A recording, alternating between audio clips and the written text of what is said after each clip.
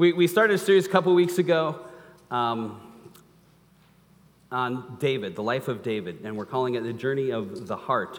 And last week we stepped into the most familiar story maybe in all of the Old Testament, the story of David and Goliath. If you haven't heard the story, I'll catch you up to speed and then we'll unpack the rest of it in a bit here. But Goliath was the champion, the warrior champion of the Philistines, who was Israel's sworn enemy. And every day he'd come out to the battle lines against the army of Israel and say, choose a man to fight me. And for 40 days, the army of Israel would run away in terror. And then a teenage shepherd boy who had never been to a battle, his name is David. He shows up to bring some food to his older brothers, and they were a part of the army, and so they had also been running away from Goliath. But this is where suddenly we see a bold and courageous heart, as embodied in David, whose response to this Goliath presence in their lives was actually kind of a defiant indignation. Essentially, David's response to Goliath was, "Who do you think you are, Goliath?" And that's the bold heart of David that we looked at last week. But when we looked at his heart, we also noticed some other hearts. We discovered what it looks like to have a lost heart as embodied in the war-weary soldiers of the army of Israel in 1 Samuel 17. Their response to that Goliath presence in their life was to live in fear, to cower and run, to avoid the issue, to hope it would just, stay over there. Let's not upset Goliath. Let's just tippy-toe around the problem. And every time they did that, according to 1 Samuel 17, and they did that every day for 40 days, they cowered and ran. Every day they did that, they felt a little more like cowards than they did the day before. They got a little smaller, felt a little weaker. Every day they died a little bit for 40 days until they had what we called last week a Goliath-dominated imagination, resulting in a Goliath sickness of the soul, and including David's brother, who we met, Eliab. David's older brother, Eliab, hearing that David wasn't afraid, Eliab turns on David and verbally attacks his younger brother and says, "What are you doing here? Who did you leave those few sheep with down in the desert? I know how conceited you are and how wicked your heart is. You just came down here to watch the battle." And then verse 29, David does what you have to do with the Eliabs of your life. He turns from him, ignores him, and all he says is, "Now what have I done?" said David. "Can't I even speak?" And then he turned away to someone else. So he stayed at his position. He didn't get into it with his brother. He doesn't allow unfair criticism to have much power in his life. He just gets on with his mission. Now listen, the truth is, if we were to meet David, I'm sure we'd find him a little bit cocky, a little bit arrogant. But that's kind of what we looked at last week, was more of Eliab, his effect on David, and David just turning away, right? But think about his brother some more. His brother was so infected by this Goliath sickness of the soul that he had lost heart. He had become a cynic. He had become a critic. And I thought about that some more this week. I've been there before. Like Eliab, I've been in his shoes. I can think of several situations where I was tired or worn out, where I was sick of being on the run or feeling like I was just dealing with critical people all the time. I was hurt and wounded over something that happened, and pretty soon I turned cynical. And friends, when we do that, we all do that, it's a sickness. It's infectious for sure. And another thing about it is that the enemy knows how to pounce and bring division and arguing and gossip into those situations and make things even messier because it's contagious. Now, the cure, in part, at least to that sickness of the soul, and this, by the way, it's not a magic wand. This is a beginning step. But the first step in recovering your heart when we go to that place is to remember your heart, your true heart, your truest, deepest heart. The heart that God put within you when you became a follower of Jesus. And what we need to remember is that we have a redeemed, washed clean, alive to God, a brave heart. We have to start remembering the things that we knew, especially if we've been around a while.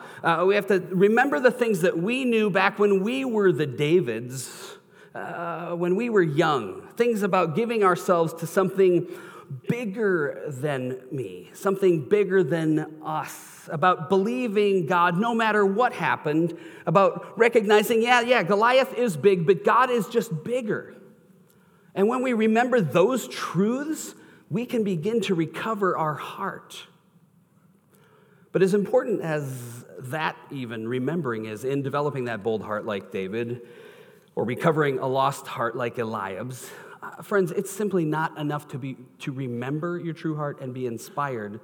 In fact, today's talk for me is a little harder because if we're going to recover a courageous heart, somewhere on the line, it takes action. We have to move. We have to go toward our Goliath. We have to face down our Goliath. And oftentimes, our ability to face down our Goliaths in our life, it begins with lions and bears, and sometimes Vikings and Packers and Cardinals and Seahawks. Sorry, I knew that joke wouldn't work, but I went there. I did it anyway. But we look ahead in the story. We move on here, and I'll just read from 1 Samuel 17 to catch us up. Verse 31, what David said about fighting Goliath was overheard, reported to Saul, and Saul sent for him. David said to King Saul, let no one lose heart on account of this Philistine. By the way, because they had lost heart. They had lost heart. He says, don't lose heart. He says, your servant, I will go and fight him. But Saul said, you're not able to go against this Philistine and fight him. You're only a boy, but he's been a fighting man since he was a boy. But David said to Saul, your servant has been keeping his father's sheep. When a lion or a bear came and carried off a sheep from the flock, I went after it, struck it, rescued the sheep from its mouth, and when it turned on me, I seized it by its hair and struck and killed it. Your servant has killed both the lion and the bear. And this uncircumcised Philistine will be like one of them, for he has defied the armies of the living God. And the Lord who delivered me from the paw of the lion and the paw of the bear will deliver me from the hand of this Philistine. And Saul said to David, go, and the Lord be with you.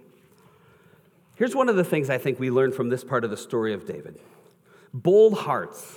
And I'm talking about the kinds of hearts that don't get intimidated by situations that come, or even when we do get intimidated or are fearful, we don't let that stop us in spite of our fear. Bold hearts instinctively move towards the Goliaths of their life, even when no one is looking, and whether someone would know you are or not.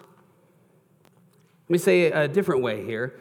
You will instinctively know how to deal with the Goliaths of your life if you've been dealing with the lions and the bears of your life all along the way. And in David's life, he's out tending sheep by himself. No one's there to see him or watch him. When the lion or bear comes along, it didn't matter which one it was. Lions and bears were just a part of the deal. If you're a shepherd, lions and bears come with the territory. Lions and bears are just part of life for a shepherd. And here's the deal for you and for me. All of us have lions and bears. They come with the territory. They're just a part of life. And when they came to David as a young man, he learned a way to handle them. And here's how he handled them. He went after them. He went toward them. He engaged them. And do you know that every time he did that, something began to be formed in him? And what was formed in him every time he did that was that his heart grew a little bit bigger. Every time he went toward it, his heart grew a little bolder, his spirit a little stronger, his faith a little more powerful, so that by the time Goliath came along, he just did what he'd always done. He went after him. See, he had become the way he did his life, everyday life. And he was confident, and his confidence was in God. You know, I think that because David believed when he did this, that he was doing the right thing, when he was doing the noble thing, like defending a sheep that couldn't defend itself, that he knew God was with him in that. I mean, think about that. Like, sheep have no capacity to defend themselves.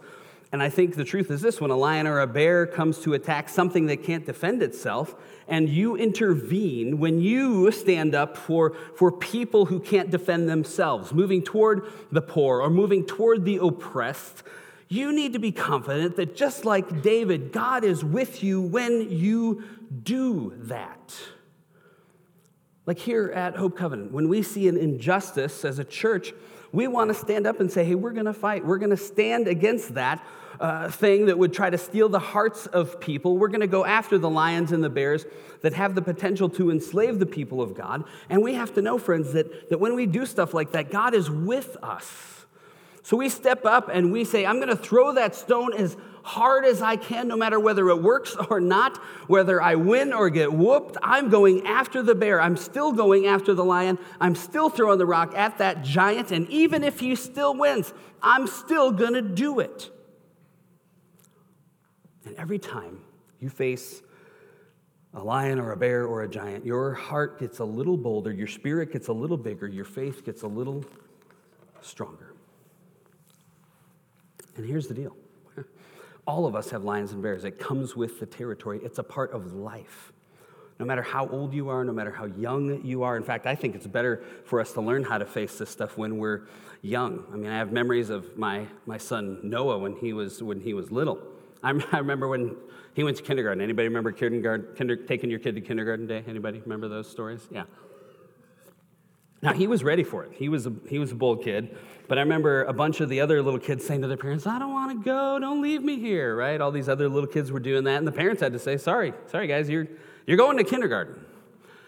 Because for some kids, some of us, kindergarten was huge. Kindergarten was scary. But you know how you learn to do the Goliaths? By doing the kindergartens, right? You got to go towards it. I mean, this is just simple stuff from everyday life. And then eventually you got to go to junior high. That's a whole nother Goliath, right? So thank you, Jesus, for Hector, Mikey, Kelly, and sharing with those kids. But one of the things I admire about my son, just watching him grow up, is that he faces lions. He faces bears. And I know for you that so do you. So do you in this room. And every time you do that and have done that, whether it's going to kindergarten or going to soccer or football or it's going to college or doing your assignment, every time you do that stuff, your heart gets a little bolder, your spirit gets a little bigger, your faith gets a little stronger, so that when the actual Goliaths show up in your life, you know what to do. And you might even say, listen, honestly, I don't know if I'm going to beat them or not when I get out there. But here's what you do with the Goliaths. You go towards them because that's how you do life well. So what's your lion? What's your bear that you're looking at? It could be anything. It could be as simple as a difficult decision that you're facing that you don't want to have to do. You don't want to think about. You're just hoping it goes away. You could approach it that way. Oh, I hope it just goes away. Or you could say, okay, I'm going after that bear. I'm going after that one. Maybe it's a project at school, maybe it's a project at work, and it's hard, it's difficult, it feels overwhelming. You'd like to just ignore it, so you could just ignore it. Or you could say, I'm going to go after that bear. I mean, it could be really simple things, like maybe there's a phone call that you don't want to make because you're afraid you're going to hear a no. Or maybe you need to say something to someone that's a little difficult. Maybe you disagree with someone. And you could procrastinate, you could lose 3 nights sleep over it, or you could say, I'm going after that. And see, every time we go after it, we get a little bigger. Every time we don't, we get a little smaller. And friends, we all know that it's much bigger than phone calls or projects. It could be a parenting challenge that some of you are facing right now. Maybe one of your kids is going in a direction that you know is hurting him or hurting her, and it's going to hurt them eventually if they keep going the way they're going. But you know that it's going to take some energy. It's going to be difficult. It's going to take time for you to confront this in love with your kid. So it's tempting to just ignore it, to tippy-toe around it. You know, we get tempted to ask God to fix it by remote control, right? I think a lot of us do that. So we could do it that way. Or we could say, I'm going after that bear, believing that God will be with me when I do. I mean, how many of you believe here that God is with you when you say things like, I'm going after my kids because it's the right thing to do? How many of you believe that God is with you when you do that? Yeah, God is with you. And so what we do is, like David did, we pick up our 5 stones of our meager parenting skills, right? We go with what we've got. Back to our story here of David and Saul. Saul David says to him, "The Lord who delivered me from the paw of the lion, the paw of the bear, will deliver me from the hand of this Philistine."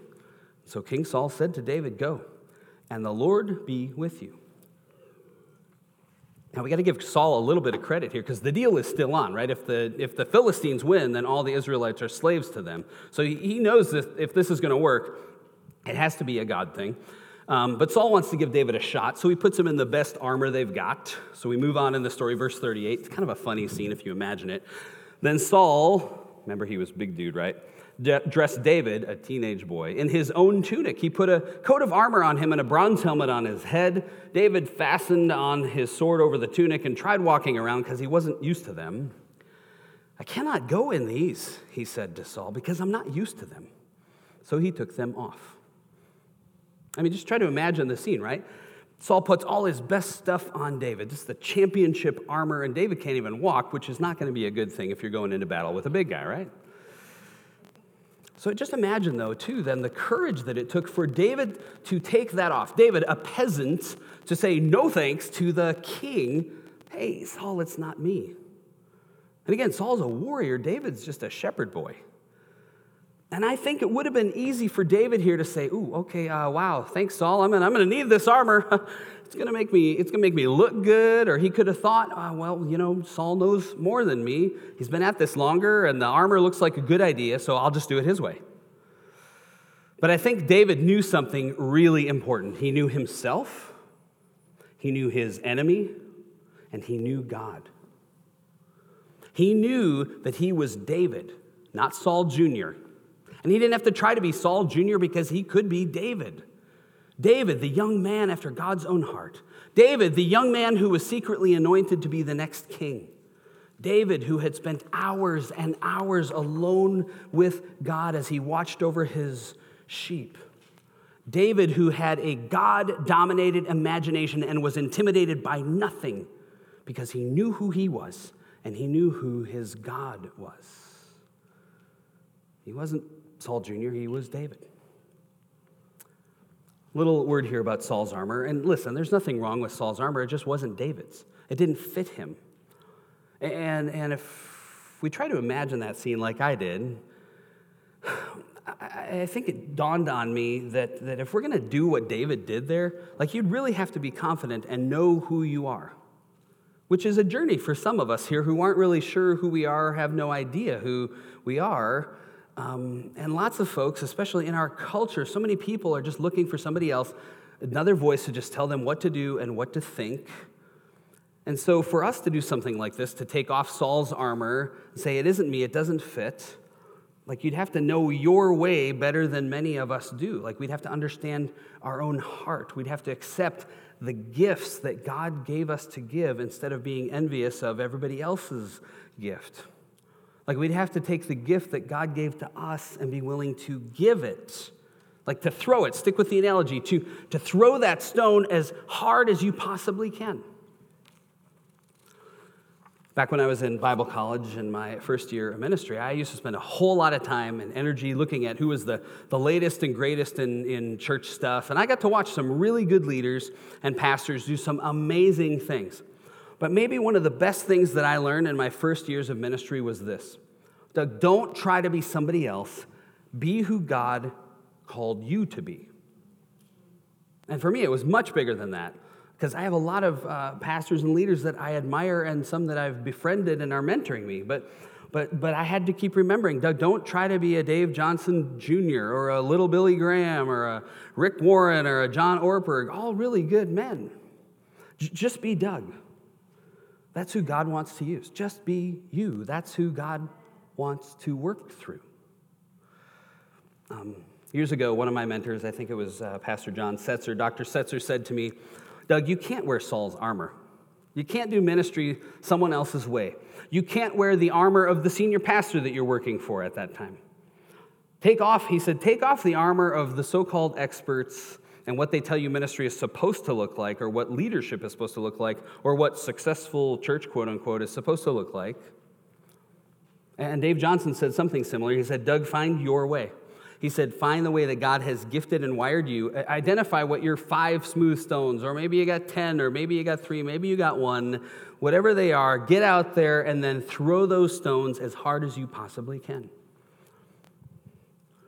Which takes a journey for us to do, because it's real easy just to copy somebody else or to take the shortcut or read books about it. I mean, I think about a guy I used to do ministry with. He was really gifted, had the potential to be an incredible leader at the church we were serving together. But he was, in my opinion, just addicted to reading and devouring the so-called leadership formulas that were being pushed all the time. He actually said it was his only hobby. And sadly, what he was trying to do was to fit into Saul's armor, and he got burned out, became ineffective, frustrated. He just didn't ever find his own way. So, I mean, we can learn from this stuff, but we have to know how we're wired and how God has created and designed us. And I think that's true of us as a church as well. Here at Hope Covenant, we have to know what God has called us to do, and we need to do it the way that God has wired us to do it. We're not trying to be like other churches. We're trying to be who God called us to be, this family of hope. And it's real easy for us as people to do this too, where we just want to wear Saul's armor, right? We just want somebody else to make the hard decisions for us. And it just doesn't work that way, right? It doesn't work that way, not for parenting, not for picking your career, not for finding your mate. And as each of us face these great battles of life, just remember, like, this is your life that God gave to you. Nobody else can choose your weapon for you. Not a pastor, not a teacher, not a book, not a boss, not your friend, not a parent. These are your gifts, your children, your time, your possessions, your mind, your calling from God. It's yours. And your battle is immensely important to God. No one can choose your weapons for you. And we live in a world that just puts pressure on us, like Saul put it on David. But God has created you, and he wants you to step out in this great adventure of following him, of walking with God. And David had done that, so he had the confidence to take off Saul's armor. And then in verse 40 we read, then he took his staff in his hand. He chose 5 smooth stones from the stream. He put them in a pouch of his shepherd's bag, and with his sling in his hand, he approached the Philistine. We'll pause right there. One of the things I love about this part is the symbol of the 5 smooth stones of David. I mean, you think about this. He's going against a warrior giant. These 5 smooth stones look incompetent, right? You can't beat a giant with that. But it's just all he had. So he took it. In fact, Heidi, where did we put are they starting down there? There's a little red bowl on the end on this side, on each row. Will you grab a stone? Everybody on the end over here, just grab it and pass it all the way across here. Just these smooth stones. Pick a good one, because you'll get to keep it. Thank you, Vanna White. That's very good, honey. Thank you. So just go ahead and pass those out as we continue here. I mean, you think about these smooth stones. This is all David had. It's what he was given. And so even think about this, pull it back into the parenting realm. Parents, when you pick up the 5 stones of what you think are your quote-unquote meager parenting skills, and then you go ahead and you talk to your kid, but then afterwards you walk away from your deal with your kid thinking, boy, I didn't say it right, I didn't say it well. Anybody besides me ever have that happen? Yeah? Couple of us? Okay. Boy, the rest of us need to ask the rest of you how this goes. Learn from you. But parents, when you do that and you just get confused, right? Listen, you can take your stones, and what you got to do is you got to take them and you throw them as hard as you can. And I don't mean throw stones at your kids, okay? This is a metaphor. Metaphor here. But every time we wade into that difficult thing, your heart gets a little bolder, your spirit gets a little bigger, your faith gets a little stronger. And how many of you know every time we don't go after that, we feel a little smaller, we feel a little weaker. This morning, as we were getting ready to come to worship and we were praying with the worship team and our intercession team that prays with us, before the service, by the way. If you're somebody that wants to intercede and pray with us, 8:45 we meet in the conference room, and then come out here and pray with the worship team and myself. But we were praying this morning, and I just was kind of impacted by the enormity of what we're really trying to do when we gather on a Sunday morning. And even today, just the idea of trying to recover and reclaim people's hearts. And for some of us, maybe not even just recover, but some of us, our hearts have gone through so much that your heart needs a resurrection because our hearts feel dead or lost. And then it's just the question is, oh my goodness, how would we do something like that? How would we help people's dead hearts come to life? Like, how do we awaken and recover hearts that have been lost? And I just thought, what we do is we throw stones at them. And what are our stones? And when I was talking to the worship team, what are our stones? I'm like, well, we got some stones. We got 4 or 5 songs here. Woohoo, aren't they scary? That'll do it against the giant, right? And I've got a talk, I've got a sermon. And quite frankly, it doesn't look like much against some of the lostness and despair that maybe some of the hearts are experiencing here this morning. And so when we look at it that way, it's tempting to go, well, do we just say, forget it? That's all we got, so forget it? No way. We come and we offer it. See, here's the deal. What we do is that we step up here, we serve out in here, and we believe that recovering people's hearts is something that God really cares about. So because we know God cares about that, we're going to get up here on the platform or in this room. And I told the worship team, hey, you just get up there and throw those stones as hard as you can. Just play and sing the best you can. And I'm going to do my talk, and I'm going to throw my talk as hard as I can. And we're going to see what God does when he shows up with our stones to help recover people's hearts, to raise hearts from the dead. And it doesn't depend on what songs we choose. We like to pick good songs. We like our worship team to practice and sound good. We like it when our microphones work. We like it when the video plays, right? It's all wonderful, but sometimes we have glitches. You guys been here when we've had glitches, besides today, right? Yeah, a few of us, right? We had a video a few weeks ago, and the sound wasn't on for the beginning, and nobody out here probably notices that much or cares that much, but those of us that put this together are like, oh man, we missed it, right? You know what? Listen, it doesn't matter.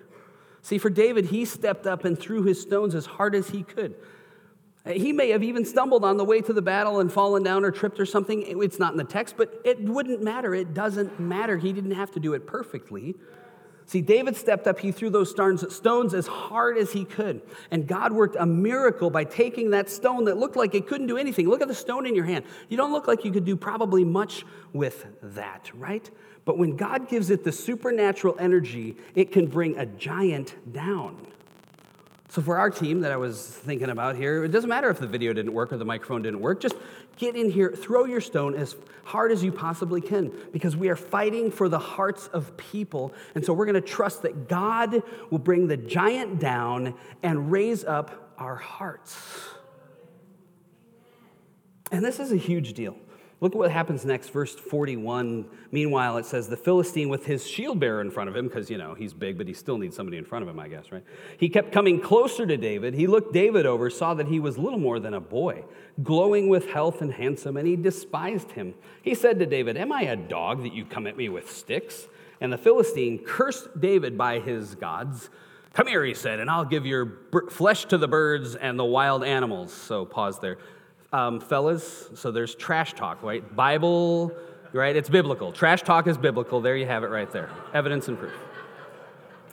David's new at this. He probably does a little too long of a trash talk, but we'll read it anyway. Verse 45, David said to the Philistine, well, you come against me with sword and spear and javelin, but I come against you in the name of the Lord Almighty, the God army of Israel, who you have defied. And this day the Lord will deliver you into my hands, and I'll strike you down and cut off your head. We get excited there, right? This very day, I can see Goliath like he's about, do I fight him now? Oh, wait, no, he's still talking. Now? Oh, he's still talking. He says some more. He says, this very day I will give the carcasses of the Philistine army to the birds and the wild animals, and the whole world will know that there is a God in Israel, and all those gathered here will know it's not by sword or spear that the Lord saves, for the battle is the Lord's, and he will give you into our hands. Philistine's like, oh, he's done. Okay, so then the Philistine moves closer to attack him. And it says, David ran quickly toward the battle line to meet him. Reaching into his bag and taking out a stone, he slung it and struck the Philistine in the forehead.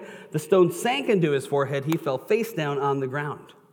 So David triumphed over the Philistine with a sling and a stone. Without a sword in his hand, he struck down the Philistine and killed him.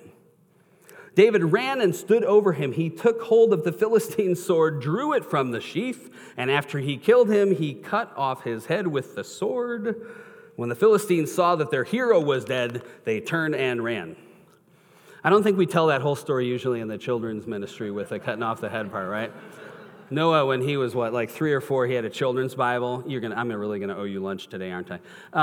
He had a children's Bible that didn't have that part of the story, so the first time I read him, the full version, he thought I was making that up, like a whole decapitation piece, right? But it's there. It's in there. So there he is, David. One smooth stone, a sling, a courageous heart, and confidence in God. He did what no one thought was possible. See, David threw his stones as hard as he could. And I throw my stone every Sunday morning as hard as I possibly can. Some of us in our parenting, we need to throw our stone as hard as we can. But friends, even when we do throw that stone that we have, like for me, my confidence, it's not in my sermon. It's not in the songs we pick. It's not in us saying it perfectly as parents to our kids. That's not where our confidence is. Our confidence is in this, that God is with you when you fight for the right thing. When you go towards your lion, when you go towards your bear, God is with you. So do that and take your stone and throw it as hard as you possibly can. I think about those of you that help with our kids' ministry. I think about the team that works with our teenagers. And if you're in here, and some of them are in with our kids right now, but I would ask them, what are the stones you have in your hands, right? I don't know what you have in your little pouch. I don't know what you bring to the game when you come in to help with the kids. But if you take that stone of just loving these kids and you throw it as hard as you can, I'm here to tell you that when you throw that stone, God is with you. And every time you throw that, God is with you. And even though we go in, some of us that are new or wondering if we could volunteer, we go, I'm kind of nervous to join that team. What if the kids don't like me? What if I can't connect or relate? But we do it anyway, maybe thinking, what good's this going to do? How can I have an impact? Listen, every time you're tempted to believe that it won't do any good, but you do it anyway, your heart gets a little bolder, your spirit a little bigger, your faith a little stronger. And then dial it back to all of us here. I don't know this morning what your Goliath is, but I do know this. If you let your Goliath, whatever it is, intimidate you, convince you you're helpless, if you run away day after day like the Israelites did, you will die a little every day of your life. You will.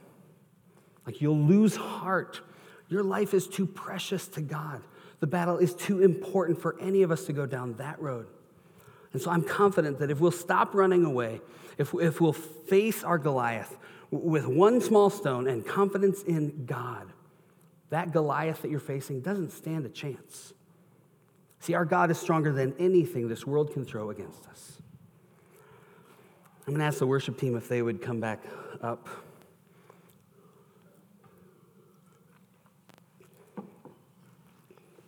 And we're going to sing another song or two, depending on how much time we have here. And what I'm going to do is I'm going to ask all of you to go ahead and stand up with us here. Take that stone, the one that we just passed out, and hold it in your hand and just stand together here. And we're going to sing, and if Cody plays the guitar too loud, just throw that stone at him as hard as you can, right? I'm joking. I should know better than to pick on Cody in public. Yeah. Think of verse 45. I'll read it again. You come against me with sword and spear and javelin, but I come against you in the name of the Lord Almighty, the God of the armies of Israel, who you have defied. And all those gathered here will know that it is not by the sword or spear that the Lord saves. And I love this line. For the battle is the Lord's, and he will give you into all of our hands. And so again, I don't know how big your Goliath is, but I'll guarantee you this, he's not bigger than God. He or she or it is not bigger than God.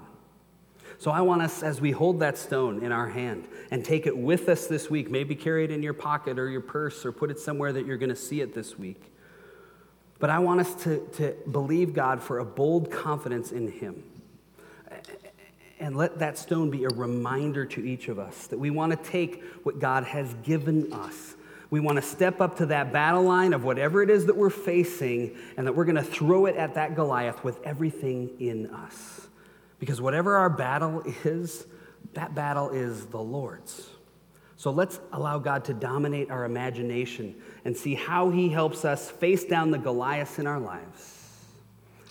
I want you to bow your heads, and I want to just speak some things over you as we begin to move into a couple songs of worship here. Father, I pray for your goodness over these people, over myself, over the family here of Hope Covenant, of those that are visiting with us today. I pray that you would give us a picture of your incredible love for us, and that when we see your love for us and that you are for us, it will grow our confidence and our courage that you are with us and there's nothing that we cannot face.